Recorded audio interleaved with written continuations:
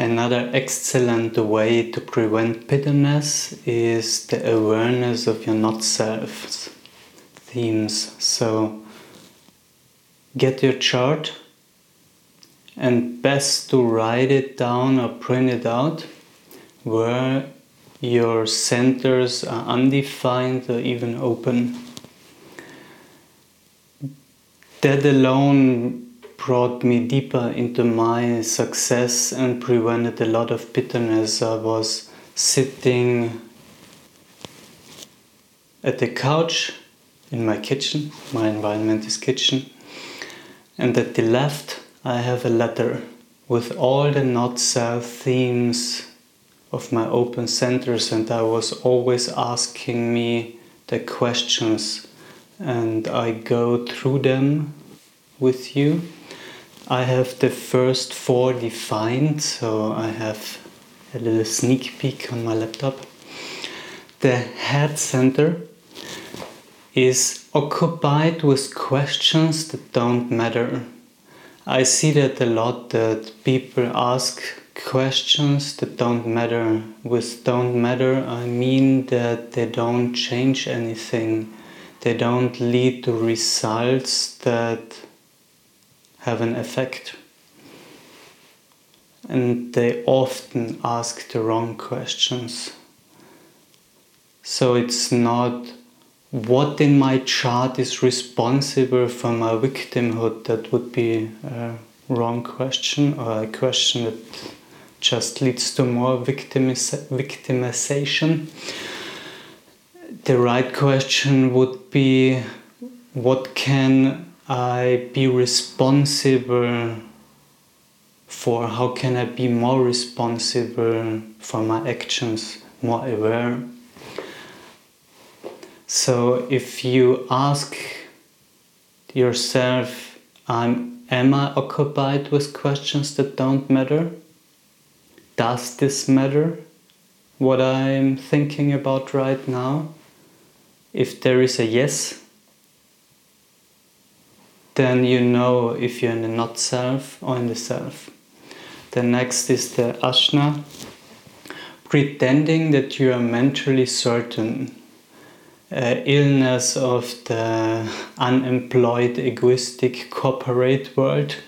Everyone tries to be certain of what they talk about, or at least they look like it. So you can ask yourself, do I try to be certain? In the most cases, I've observed that it builds more trust when I say I don't know. Obviously there's a rat's tail of drama behind that, why we as a culture can say that. So we have difficulty to say that. Then we have the throat center, trying to attract attention. Do I try to attract attention, usually through speaking, with what I do now? If it's a yes, you know you're in a not-self. You can be aware of it, and by being aware of it, you will stop, because there's no point in going on. You know it will lead to bitterness. If you don't know it, then go on, have your own experience. It will certainly backfire. Have fun. Then the chi center, trying to find direction and love. Are you always out there and it comes in combination with the throat? For example, you speak to get attention, or do you go to the next seminar, to the next workshop, to the next guru because you're looking for love and direction? If there is a yes, you know it's the not-self. Go through all the centers. It will take only minutes and it will bring a lot of awareness to yourself. One of the golden nuggets of human design, onto the will center or ego center. Always trying to prove or improve myself or yourself. In my experience, that's one of my open centers. I have not even one gate defined. I studied because I wanted to improve myself. I had the belief that I wasn't good enough. For example, that I needed to do something to be something, or become something to be something. So are you trying to improve or prove yourself? Proving to the generator world that you do more than them, that you are better than them. So classical ego center. Then there is the emotional center, avoiding confrontation and truth. So always running away from confrontations. In the family I grew up, everyone had it defined, so I had a big time, a long time to confront them for something I felt true, because there was such an emotional backlash. We are conditioned through our open center, that's natural, that's where we get wise. So essentially we get wise with confrontations, that we speak our truth. I've mentioned that in the boundaries video. Be clear what you want to say, where your limits are beforehand, and then go there and tell them, and what the consequences are if they don't. Don't be a teacher like, I will run away like that. It's not their consequences, it's more unemotional. Like, please respect my boundaries, I do not come. If they don't, I go without a word. That would be a consequence you said beforehand, and that makes confrontations a lot easier. And usually we run away from it, or we have difficulty doing it because we feel the emotional backlash so much stronger than they do. So we do not fear the no so much as the rejection and the emotional wave that comes after it, because the emotional center always wants to bang it out, the will center even more. It's the emotional center needs to ride it out, the will center wants to clash the wills so that they can feel it. But we do not need it if we are undefined there.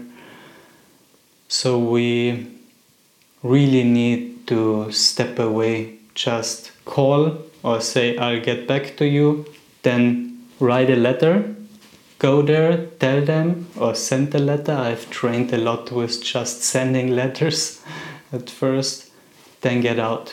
Don't discuss, no discussions.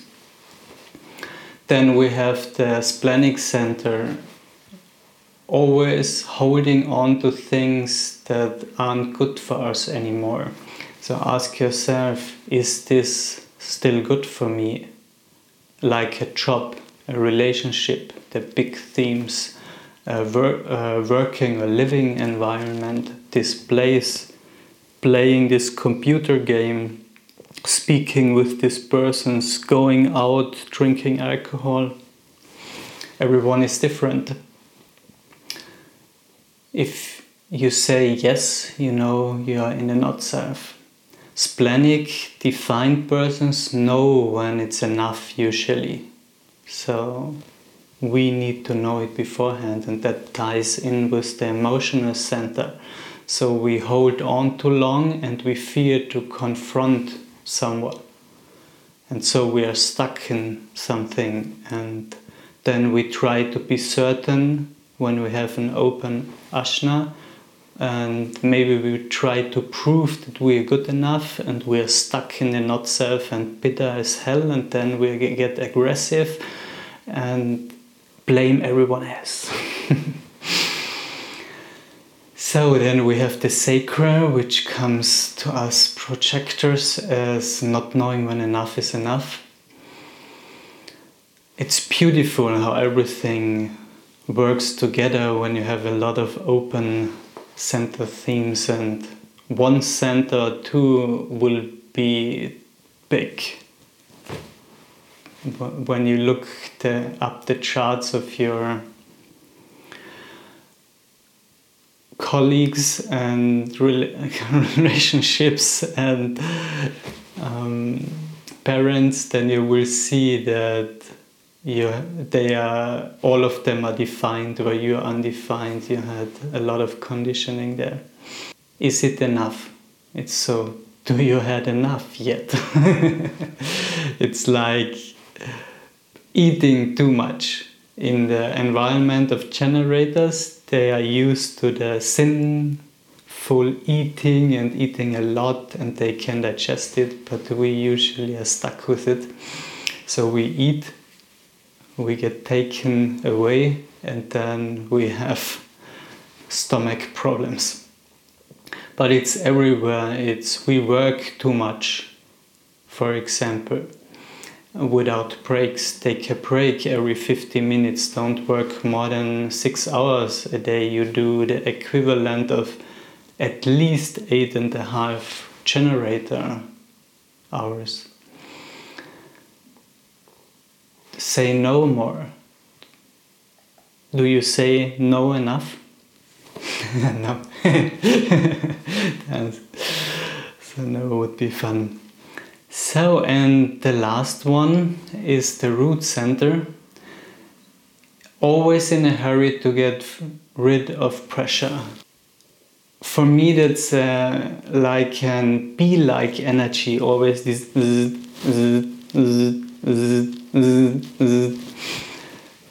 Many in my family have it defined, and when it's out of balance from the family members, it's so stressful. They always push. There is this need to do, to get things done. If I have tasks in the morning, even when I'm alone, I feel the not self kicking in, the conditioning, like I need to get it done, and I barely can sit still and meditate when this energy is active. And when it takes me unaware, I'm moved by it, and then I'm totally tired after a few hours. I miss the bosses, I miss everything. It's just like I need to do this and this and this, and I'm stressed like hell.